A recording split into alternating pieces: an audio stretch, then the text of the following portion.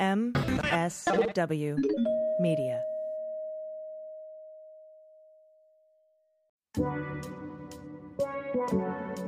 Hey, this is Nick Jonas, and you're listening to What We're Drinking with Dan Dunn. Oh, damn, I'm so perplexed with just one.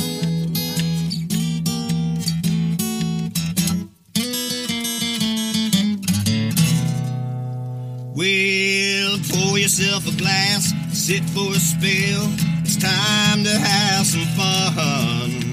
Let's do a little thinking, some picking and a drinking. But this is what we're drinking with Dan Dunn.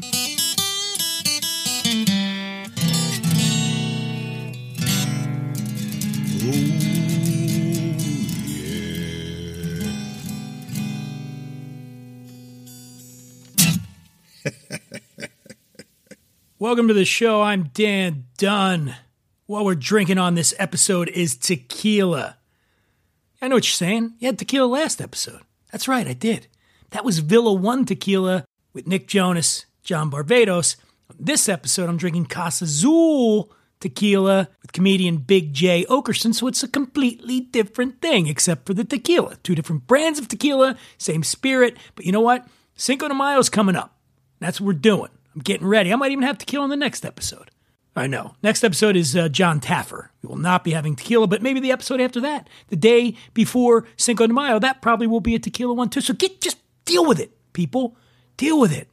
Oh, my goodness. So yeah, Big Jay Oakerson on the show. Philly boy, fellow Philly boy. Very excited about that. Invite you to follow me at The Imbiber. Follow the podcast at WWD_podcast. Got a website called whatwe'redrinking.com. All kinds of stuff happening out there in the internet sphere. As I mentioned, we're going to be drinking Casa Azul tequila today. Casa Azul. Now, not Class Azul, different one. Casa Azul, one word, Casazul. Big fan of the tequila. An old friend of mine is involved with the brand. Not that that has anything to do with why it's on the show. Wink, wink. No, I just like it. It's produced and bottled in Jalisco, Mexico. In the town of Tequila itself, they use 100% Blue Weber agave that they source from both the highlands and the lowlands of Jalisco, so you're going to get some balance going on there. That Blue Weber agave, it takes about 7 years for those things to be ready when they harvest them. And then, oh man, anybody, if you've ever been down there, it's great to watch. They quarter them and they crush them to get the juice, and then they ferment the juice into alcohol, and they store that juice for like 30 to 45 days in these big beautiful stainless tanks. And once that alcohol settles, they finish it, and it's beautiful. Casa Azul tequila. They've got silver, reposado, añejo, and extra añejo. Bunch of different brands. I don't know what the hell Jay's going to drink. And I know I'm going to have some reposado in a margarita. I'm going to sip some añejo.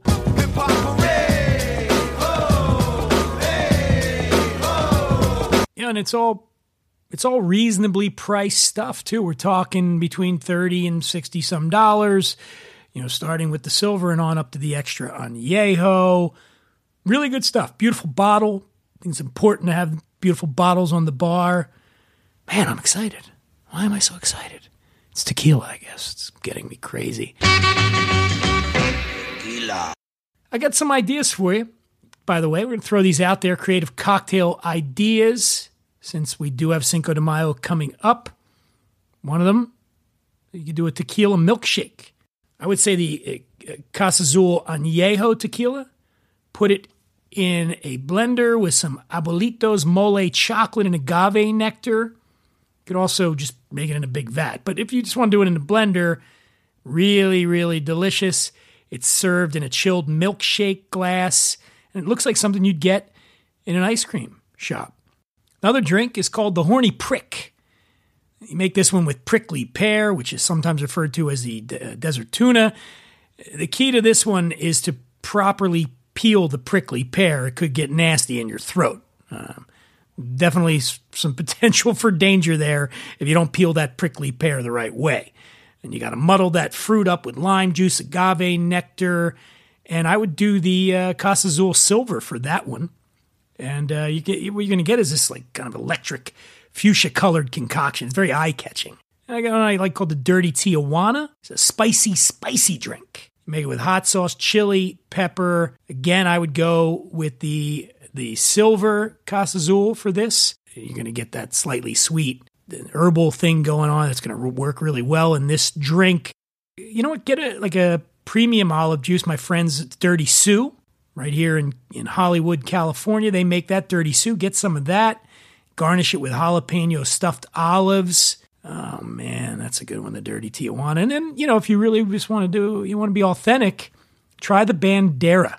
It's the way real Mexicans enjoy tequila. It's named for the Mexican flag, consists of 3 ingredients, and they're each served separately in tall shot glasses. So in the first one, representing the green stripe, is lime juice. I would go with Persian limes, which are sweeter and yellower than the American variety. And then in the middle glass goes the tequila. That would be, again, the Casa Azul Silver. And in the final glass goes a red shot of Sangrita, which is essentially super spicy Bloody Mary mix. And as far as the drinking order on that, there isn't one. It's freestyle. Sip some tequila, a little lime juice, or tequila, Sangrita, lime. Mix, match, have some fun, people. Have some fun with it. So yeah, I gave you, don't say I didn't equip you, get you ready for Cinco de Mayo. If you want more information about the brand, go to Casa Azul, CASAZUL.com. I have a couple things to tell you about. As I mentioned, John Taffer is going to be on the next episode. And on May 3rd, Monday, May 3rd, I will be on doing my regular gig on the Adam Carolla Show. This one's going to be the top 5 spirits that we've had on my Carolla segments. We've had well over 60 since pandemic started. It's going to be the top 5. We're going to celebrate sort of the end in sight here for the pandemic, and we're going to do that on Monday, May 3rd on the Adam Carolla Show. As always, I invite you to send me questions, comments. I'm happy to read them here on the show, address them on the show. You can either, again, go to the Imbiber, send me a message on Instagram. You can email me, email info@whatwe'redrinking.com, and if you want to leave a little voice memo thing, I'll play it on the show. I will do that for you because I care. You mean something to me. You really do. Almost as much as this tequila means to me. Let me have a little bit of it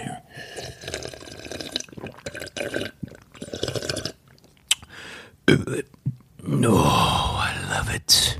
And now, a word from one of our dream sponsors, Lowenbrau Beer, circa 1982. Here's to good friends. Do you guys realize this is our 4th summer place together? Remember that old beach house we had? How about the time you two almost set the woods on fire? Okay, who's ready for a Lowenbrau? When you want the taste of a truly great American beer, tonight, let it be Lowenbrau. You know, I think we finally got this down to an art. Let it be Lowenbrau.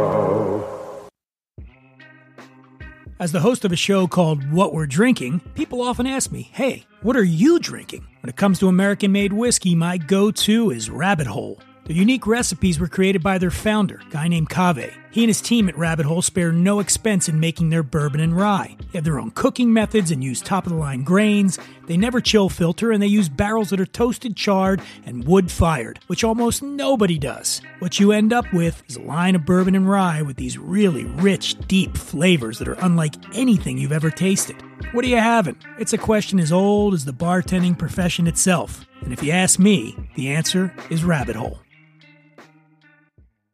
Joining me now, a comedian who has had numerous Comedy Central specials, appeared on Inside Amy Schumer, Late Night with Jimmy Fallon, Conan, who hasn't, Tough Crowd with Colin Quinn, HBO's Crashing, P. Diddy's Bad Boys of Comedy, and This Is Not Happening with Ari Shaffir. Are you impressed yet? All right, I'll keep going. He's played festivals, Bonnaroo, Gathering of the Juggalos, Funny or Die's Oddball Festival. He co-hosted Movies on Tap on Spike TV, played Neil on the series Z-Rock, and appeared on multiple episodes of the acclaimed television series Louie, and I'm pretty sure he didn't even have to witness any masturbation in order to get that gig. Finally, along with his good buddy Dan Soder, he co-hosts The Bonfire on Sirius XM's Faction Talk.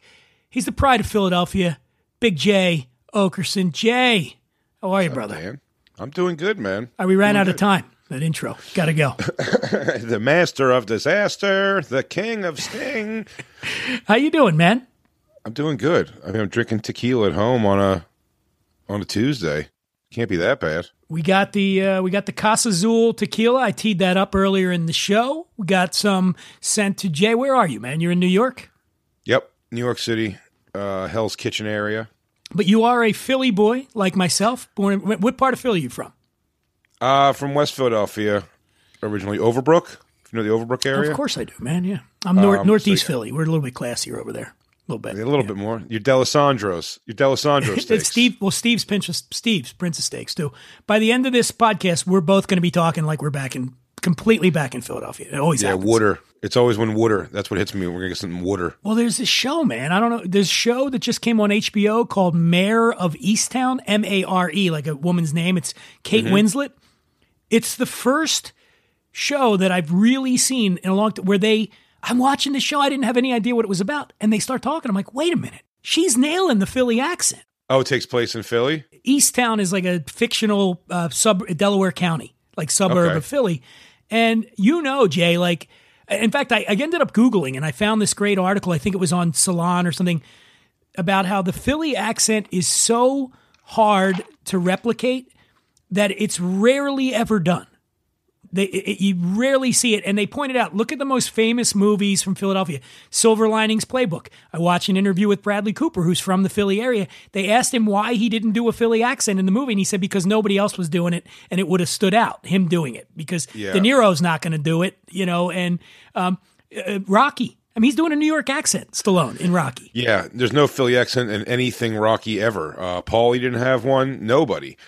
And that is frustrating as all hell. It is a hard accent to perfect with every word because there's no rhyme or reason to it. There's not a rule to that accent where it's like this letter, swap out for this letter. It makes sense, like where there's no R's in Boston, If it's just something AR, just drag that A out. That's the rule. There's really no, like, A isn't always like double O, like water instead of water. It's like that's not always the rule. It doesn't hold off like that. It's didn't is one, like, didn't you do that? Like, nobody says didn't. It's didn't. Yeah. Didn't you do that? Yeah. I think the O's are the big tell. Hoagie, Poconos, home. Ron Bennington always used to go, you want to go have a Coke and a hoagie on a houseboat? That's it.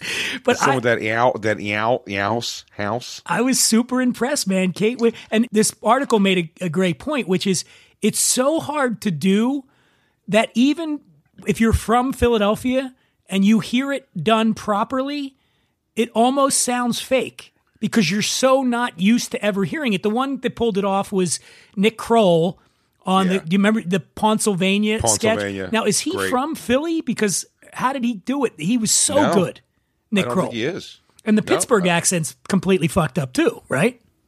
Yins. That's their big thing. Yins. Which I just don't even know the proper usage of yins at all. John's a Philly one, right? John is the catch-all phrase. You can use John for anything. It can mean anything, right? It's just noun, yeah. Your John could be your girlfriend, your car, your glove. It could really be anything. Anything you have, anything you possess can be your John. Yeah. Anyway. It means thing. It means person, place, or thing. We're way behind on having a toast here. So what do you got? Now I've got the Casa Azul Añejo, and you can see here, Jay, because I am from Northeast Philadelphia, the classy part. That is classy. I'm drinking it out of a champagne flute, which is the proper way to, or tequila glass actually looks like a champagne flute, but this is a proper tequila tasting glass if you're going to be sipping a nice tequila. So because we can get the swirl going like this, and now you, on the other hand, being from Overbrook, yes. you're slamming the silver tequila with a little Corona chaser. Yeah, I got some in a ice plastic in cup. Cup, so it chills it. I don't even pour it out of the ice into a cup by itself chilled. I just drink it right off the ice and then pour some more in. Well, it makes the most sense. Coming together. Two people from other side of the tracks in Philadelphia. By the way, when I say that, my neighborhood's a shithole too. I grew up in Frankfurt. Actually, you wouldn't be caught dead in Frankfurt, I don't think. But yeah, it's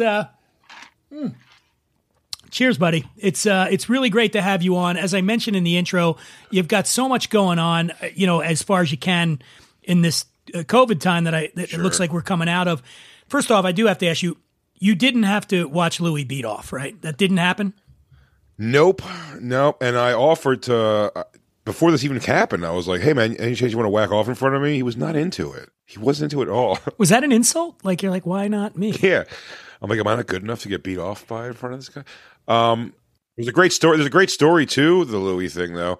Well, it was my first time ever. I was oddly enough driving to Pittsburgh for a gig, because I remember this. It was the first time I'd gotten a phone call, and it was from Pig Newton Productions, which is a production company. And they go, hey, would you want to be I knew Louis was getting ready to do a show, but this was the pilot. And they go, Louis wants to know if you want to be in the pilot for the show. We'd be filming Monday. And this was the weekend, and I was like, oh my God. I'm like, yeah, you mean like audition for a part? And they go, no. He said he wrote the part for you, and he wants you to play it. It's just a couple lines in this thing. And I was like, whoa, I was so touched by that. And then they go, shortly we'll send you the sides over so you can read it over, the script. And I was like, great. And they sent it over when I got in my room that night after my show in Pittsburgh. I got in my hotel room and I opened it, and the character description was like, his name was like, whatever, Gary, and it was like slovenly, fat, gross trucker, greasy, sweaty pig. And I was like, oh, like he wrote this for me? And then to Louis' credit, man, I always say, I don't even know how it got back to him that way. I think I made a joke to the lady when I read that. And she may have told Louis, because Louis ran over to me and he was like, and by the way, he might just be being nice. It's also touching if he wrote it for me, but he goes, no, JJJ, I heard that she said, I didn't write the part for you. We auditioned plenty of people.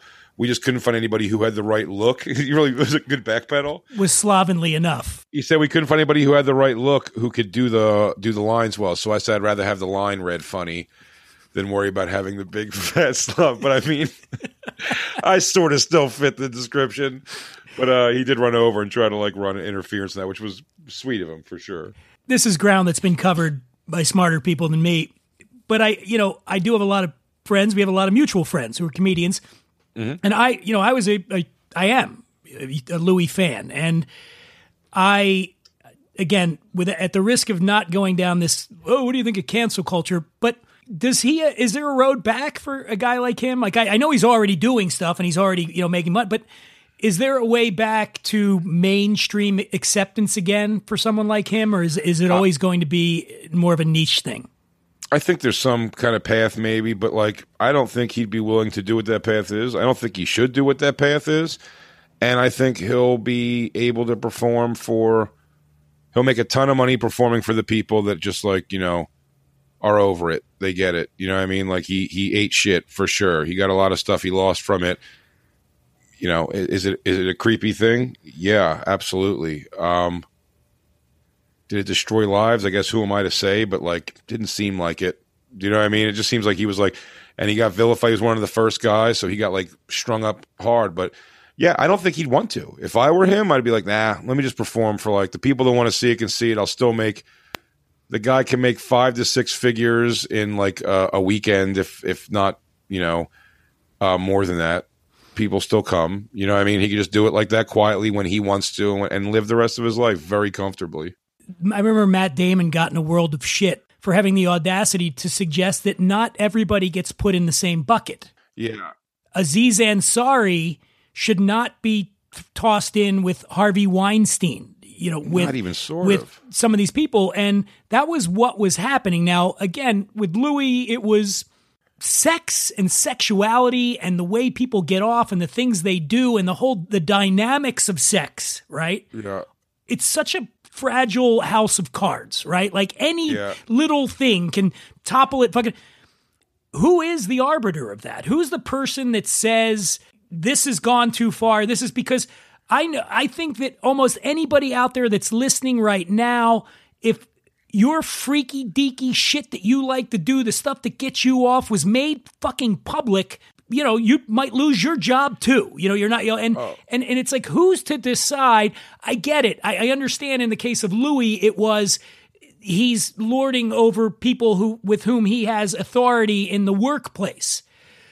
I do believe whatever it means. I don't know. I said when he reflected upon it, he was like, "Oh, I see now that I was in a position of power." But like, as a person who does that too, like I would never, if I was like hitting on a young comic myself, I really wouldn't assume like. I definitely wouldn't want them to like succumb to it because of my position in comedy. Do you know what I mean? Like, well, what comedian thinks he's in a position? Comedians by nature are the most insecure motherfuckers, at least the ones I know, right? I don't know many comedians that ever feel like they're in a position of power, because if they weren't, they wouldn't be good comedians. So what I will say for Louis, to keep it funny to some degree on this though, it is like, how do you present? It's easier to almost ask like, hey, do you want to have sex, and have them say no, and then it's like, all right, we kind of know where we're at here. To have to present your thing that's like not even sex, and not even that you don't even want sex, you want to do this thing. Do you know what I mean? This like odd thing. Sure. And ask them, it's like, how do you present? Is there a perfect way to present it? If you're just like, no, I don't want to have sex with you. That would be too much. I just want you to like fart in my mouth while I jerk off. And it's like, they run away from that story much more like, this guy's a sociopathic creep. He's like, I didn't even try to fuck you. I just wanted you to fart in my mouth. But how do I bring it up without being a creep? Like, it's a weird thing for sure. Do you worry about how people perceive you that don't know you? Like, in other words, in this age now where nothing's private, nothing's secret. I don't worry how they perceive me. I worry about how they perceive me and then state that like they're just right. That's what I mean. Like, if you perceive me as racist, like you've taken like much of my things and crazy wrong. Do you know what I mean? Like or I should say, I shouldn't even say you've taken them in wrong. You've taken them not the way I intended them to hit you. Do you know what I mean? I meant it to hit you funny, but you say, but you think it's racist. And like, that's like, that sucks. I hate that happens, but like, I'm willing to accept that collateral damage that some people just kind of won't get it and they'll just draw a wacky conclusion. What I hate is that person now has just as much a voice as any other person in this world to go, hey, this guy is a racist or is a not, it's pretty wacky. And nuance has gotten lost. But sure. That's gone now, right? Like, if you just say it, I remember I watched one of your jokes. I watch a lot of your stuff, but I was watching one of your stand-ups recently, and you were talking about being in a hotel in Alaska, and someone was knocking on the door, and he was a Puerto Rican guy. Yeah. And you said you were worried he was going to do Puerto Rican things, right? Yeah. Talk about that for a minute. Is there, when you did that joke was probably a couple of years ago, right? Is there any? Yeah, that was a very long time ago, actually. It's from 2008. Oh, Jesus. Okay, well, then you didn't worry about it at all back then. But when you look back on something like that, are there any... Like regrets at all? Yeah, anything? No, not at all. I don't think so. No, because like that's almost what I mean about it. Like, to regret it would have to mean that like I meant some ill will to it. Now, if you were like, hey, this dumb joke you said cost you something really big that you wanted, it cost you something really big. Then you go, do you regret saying it? I go, yeah, I guess so. Like, I feel like it unjustly cost me this like major thing or money or something in my life. Like, I'm like, no, yeah, I do regret it.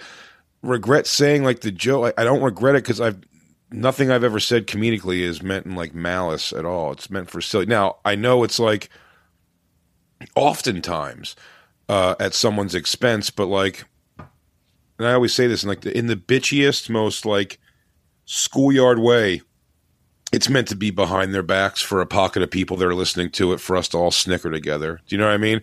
I'm just doing that on a grander scale, and I realize that there is collateral damage, but like upon meeting anybody I've ever shit on, we go at Corey Feldman pretty hard on my radio show. If Corey Feldman came on, the first thing would be such a fucking verbal BJ session on him, because we have to first get out the thing. It's like, oh shit, this is Corey Feldman. Then you got to go, hey dude, what's with this wacky music and what the hell's going on with you in your crazy life and all this shit? Like then all the things we make fun of, but there's still like that, oh shit, he's Corey Feldman like moment, of like respect. But I don't know, to backtrack to what you were saying though, like the days of those things are gone. They're still here, but it's like, it has to be called so grossly, like it's almost like a black market of like comedy you have to go to, like the podcast networks, which, we have and we do. So it's like, I like it in that regard. And I like that it can be like the Wild West, but like I have like limits. Like there's things that like someone could say that, I'd be like, oh, I don't stand by that. Like the joke wasn't funny enough, and I'm not like getting, you know what I mean?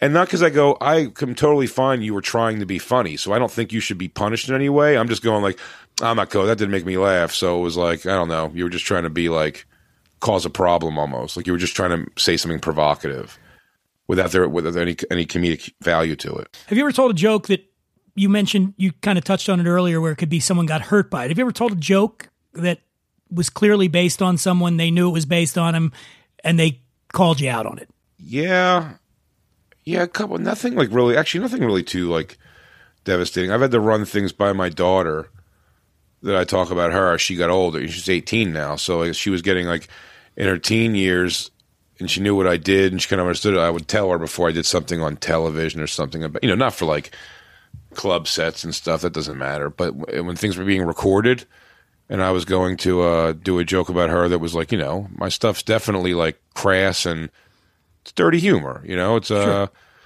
It's blue. I love that term.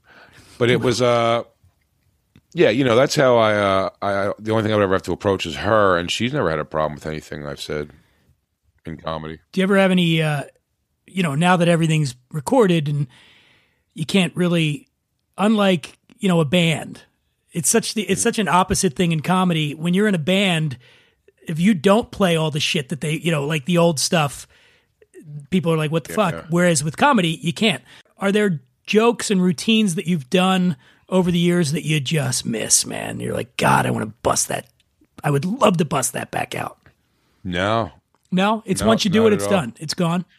Yeah. Well, I mean, I do it for like, any couple jokes that I'll have, like long bits, like I'll probably do for like a few years before I like put into a special or something. That's how like the specials are drug, at least for me, seem to be drug out like a couple years in between. So like for 2 years, I'll build up like an hour or so just from like, but I draw that off from like crowd work and storytelling, and then it just drifts off into my points and nonsense, and then I usually get in trouble at some point, and then I have to talk about that and how like ridiculous I think the trouble is. It's funny. The Netflix did an interesting thing, and Robbie Prawl over there, who I love, Robbie, dear friend, but he's just the messenger of these things.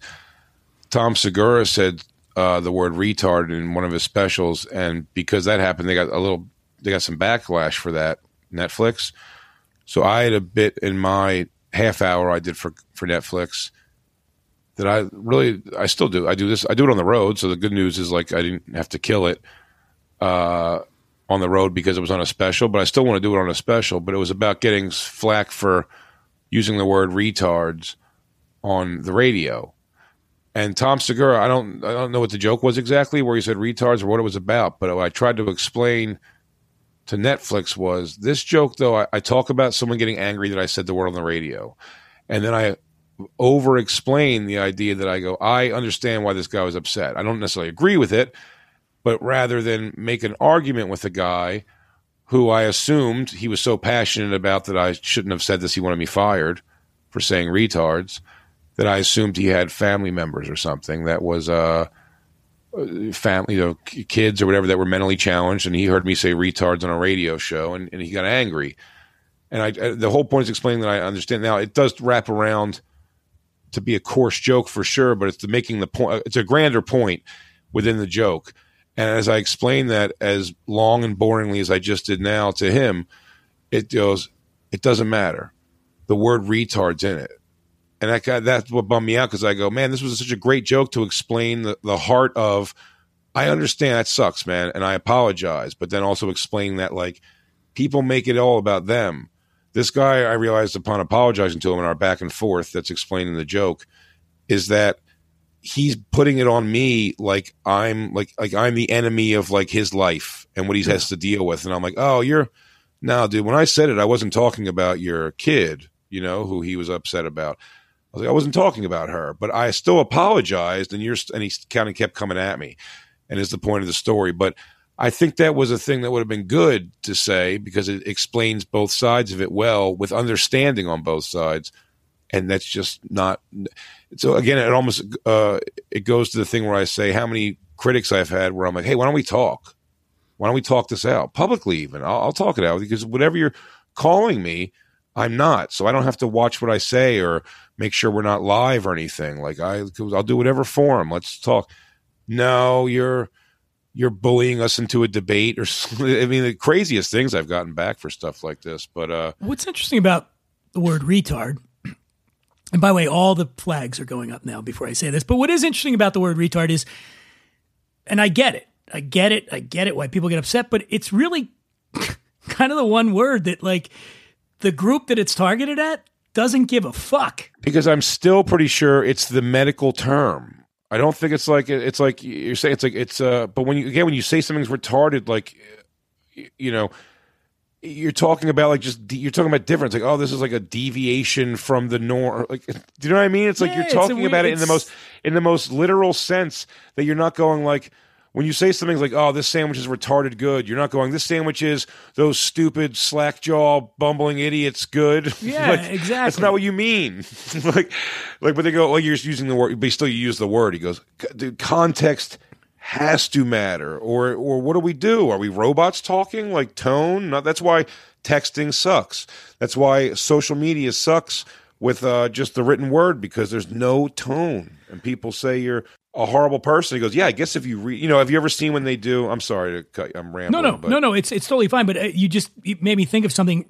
Not long ago, I had Bryan Cranston was on the show.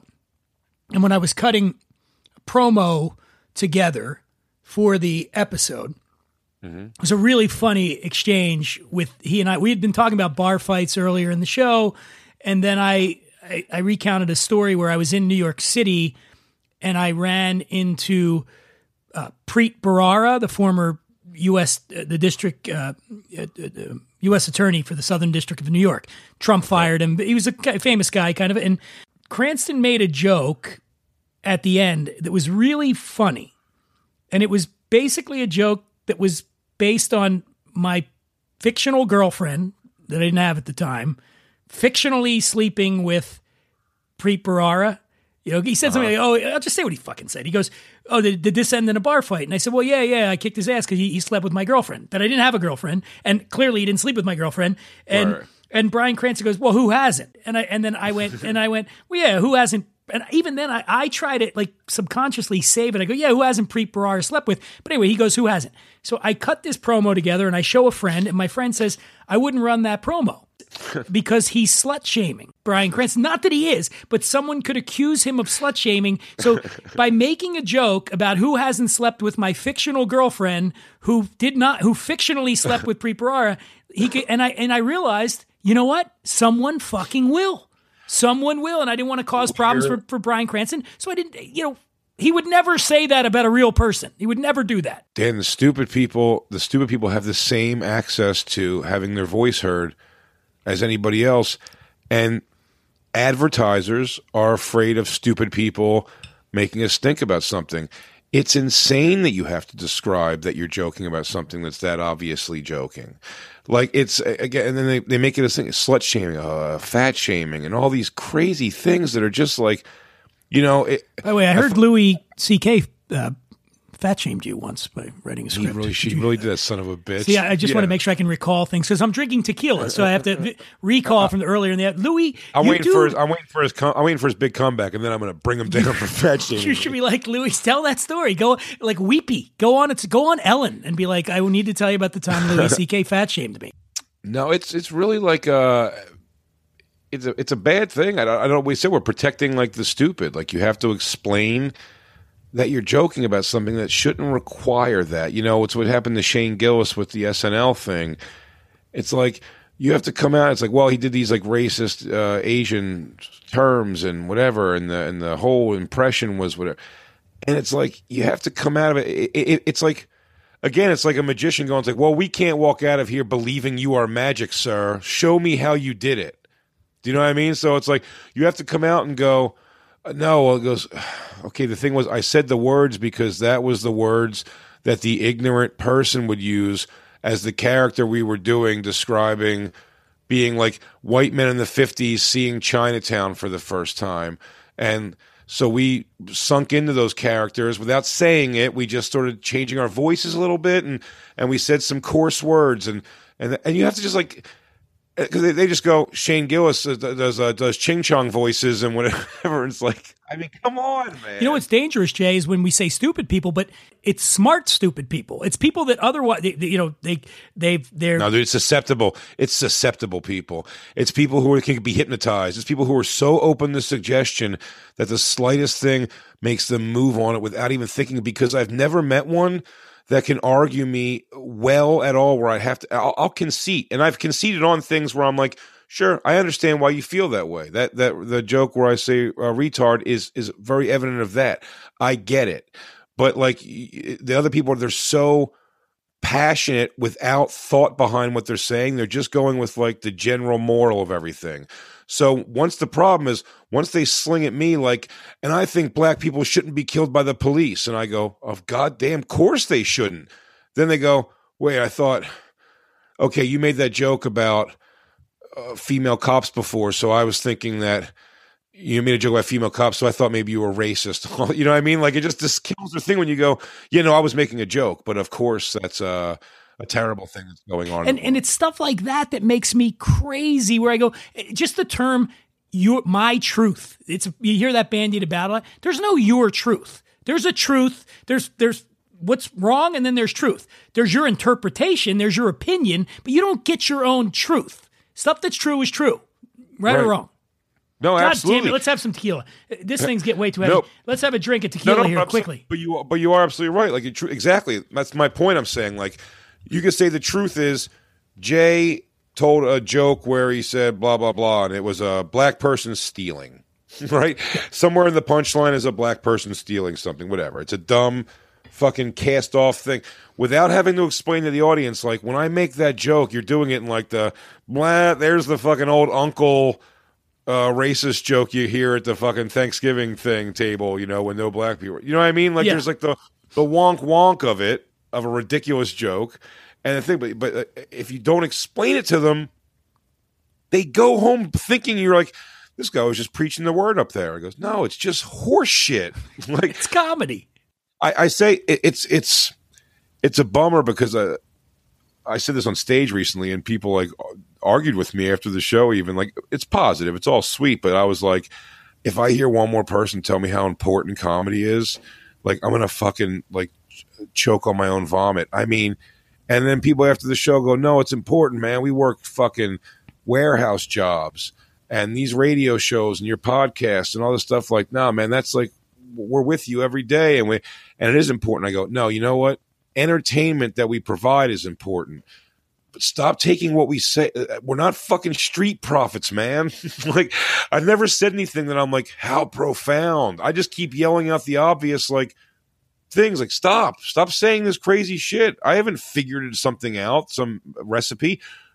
I'm doing something in complete lighthearted nonsense, and you're going, this is gospel shitty speaking about whatever his feelings about women and people of color and all.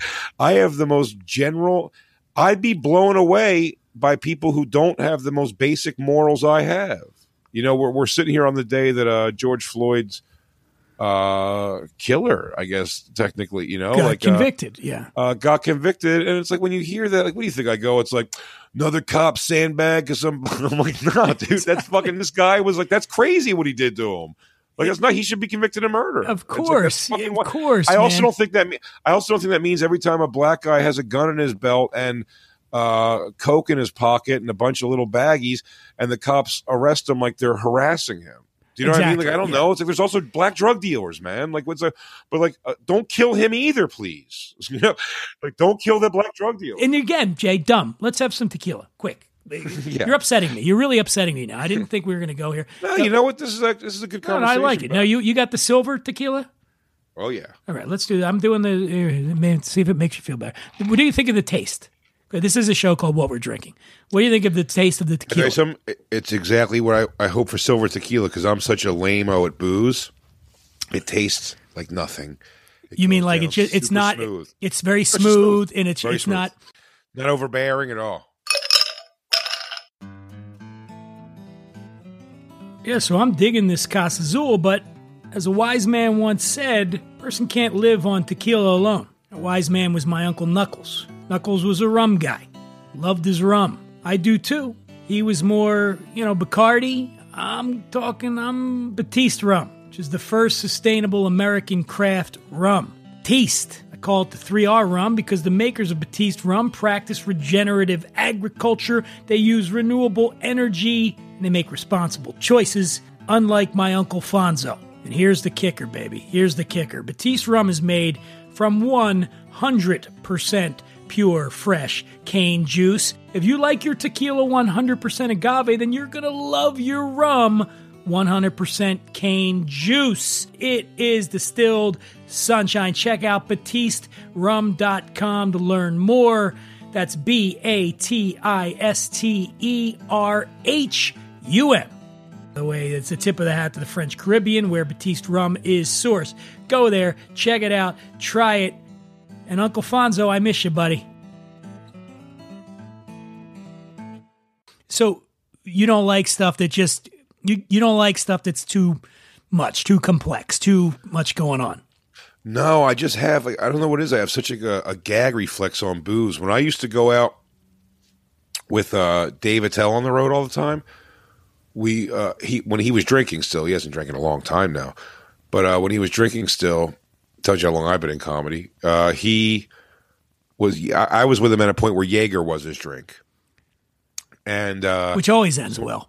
So when I'd go on the road with him, like as not much of a drinker as I still am not really, like I'd do some Jaeger shots with him, and the taste was so red. It's one of my least favorite flavors is the black licorice flavor. That, yeah. I can't take it, but like I choke it down with like a Diet Coke or something with him. Many times on stage, I said he'd bring me on stage at the end of the show, and he'd say, "Let's do a shot." At the end of the show, and he'd get us 2 Jaeger shots, and I would have nothing with. I started to learn to bring a soda up with me or something, because he would have me do a shot, and a few times I got stuck up there with no chaser and just had to take that down and smile to an audience, which was bizarre. Yeah. But one time, my last time I think ever having Jaeger, I went with him to Mohegan Sun for a gig, and we went in after the show. We went into one of like the bars upstairs. It was very clubby, this place. Very loud music, but we were in it just to have a drink or so. And what I was drinking at the time, it wasn't even a Jaeger at that point. At that point, I told him that my drink was, I used to do chilled vodka because it tastes like nothing. And I could just chase it with something and it would go down easy. And Attell is one of the most generous, the most generous person I think in my entire life ever. It's pretty amazing what he's done for me. And like, he's a guy, if we'd go on the road, he would buy me 5 packs of cigarettes for the road. But what's very Dave Attell about it is like, I'd smoke at the time Marlboro Ultralights, and he would get me 5 packs of Marlboro Lights. Does that make sense? Like, Yeah. It's so generous, but also not paying attention enough to know the thing. Yep. So for probably months with him at this point, when I got off I had to throw up one night from Jaeger that just killed me on Jaeger. So he almost respected me having my own drink, but my drink was chilled vodka. And I went to the bathroom, and I came out of the bathroom, and Attell, thank God, had his back to me at this bar. And he, over his shoulder, he looks at me and he goes, "Hey, that's a key." He goes, "That vodka shot's for you right there." And I go, "Oh, cool." And I had my soda, and I pounded this vodka shot, and again, just eat it. He just didn't know chilled. He ordered me a vodka shot, but it was warm. I can only describe it as piss warm, and it just hit my mouth, and I just instinctually welded up in my mouth. And I'm just not good. I'm not good with texture and bad taste in my mouth. I get gaggy, and it just, I don't even think I got it down my throat. Like, it just, the taste hit me so hard that I just threw up all over the bar right behind Dave Attell, but it wasn't hammered. It was just the taste and everything hit me. So I went into the bathroom and kind of cleaned myself up, finished throwing it up. And I was, stone sober still. And I was like, man, I got to go there and explain this. And when I walked out, the bartender was very coolly. Attell's back was still to it. He had no idea it happened. I still have no idea to this day if you know if it happened. But the bartender was just, ragging up my my vomit off the bar and like looking at me and just like shaking his head no, and it was like, which was pretty cool of him. He didn't make it a thing because it should have been a thing. I yacked all over that casino bar. But so with something like this, with the tequila, would you do a tequila cocktail? I mean, right now you're drinking the Blanco Neat. Would you do tequila in a cocktail? Do you have a tequila drink that you like or no? I'll mix it like tequila with like pineapple juice and just kind of drink it like that too. But I my thing with booze, how it works, it's funny too. And I genuinely mean this. And I would say I have a problem with cigarettes for sure. I have a major addiction problem with cigarettes. Booze just never really struck me like that. Like, I don't like the taste of almost any of it. So I look for the thing that has like the least taste and the most smooth, just go down and can be masked with any other kind of flavor. You're not drinking for the enjoyment necessarily. For you, it's like you just want it's a delivery system. You just want the alcohol part of it. You're not really interested in the taste. I usually my recipe this is why I've never had a drinking problem ever. I don't drink sometimes just circumstantially for months. And then sometimes I drink for like 7 weekends in a row. You know what I mean? Like, but when I say drink for 7 weekends in a row, over the course of a night of 2 shows on a weekend is usually when this will happen.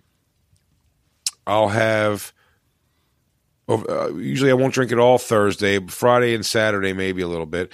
Generally only Friday. And if I do, it's over the course of 2 shows, 4 or 5 shots of chilled tequila and like maybe a beer chaser, but probably just soda.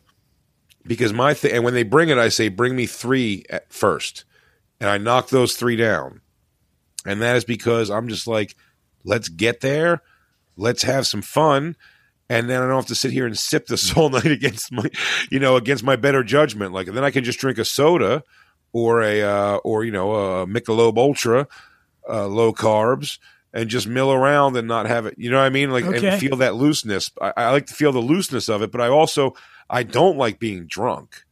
Like where the rooms, no one likes being room spinning. You mean when you're the room spinning in general. I meant, have you ever been drunk performing? That's got to be not good, right? I'm sure it's happened, and I was just able to kind of pull it together, just kind of get through it. You know what I mean? Like, but not drunk where it's like I'm slurring my words, but like spacey maybe from it. I was like, oh, I drank a little too much.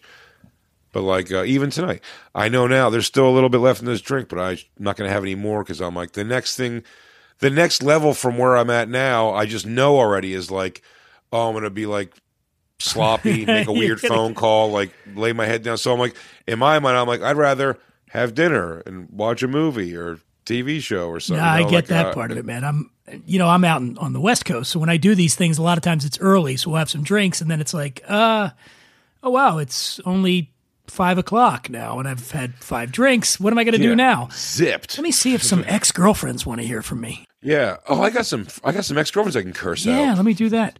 Well, Jay, this has been a lot of fun, man. I'm a big fan of your comedy. Thank you. I think you have been doing it for a long time. You've been doing it well for a long time, and you stick to your guns. One other thing I wanted to ask you about was the Skank Fest. Is that still happening?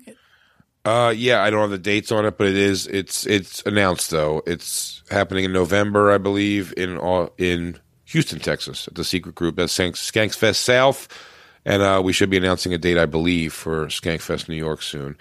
But if not, there will be one next year. Everything's gotten fucking wonky right now, but that is it's such a grassroots, amazing thing that Lewis, my partner on Legion of Skanks, and Rebecca Trent from The Creek in the Cave, and my girlfriend Christine, they put the whole thing together. And I mean, from concept to execution, it's gone from something that was like a couple hundred people to a couple thousand people in a few years, and it's been amazing. So it's cool to see that. So November, that's coming back. And then one other quick thing, man, you moved off, I guess, Comedy Central Radio, got rid of all their talk shows, and now you're on Faction Talk. What does that mean? What is Faction Talk? What is that?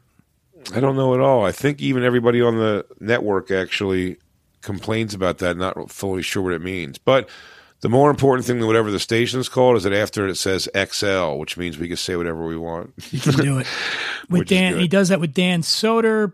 Dan, another comedian. He's also, you can see him on Billions. Maffei, very good on that.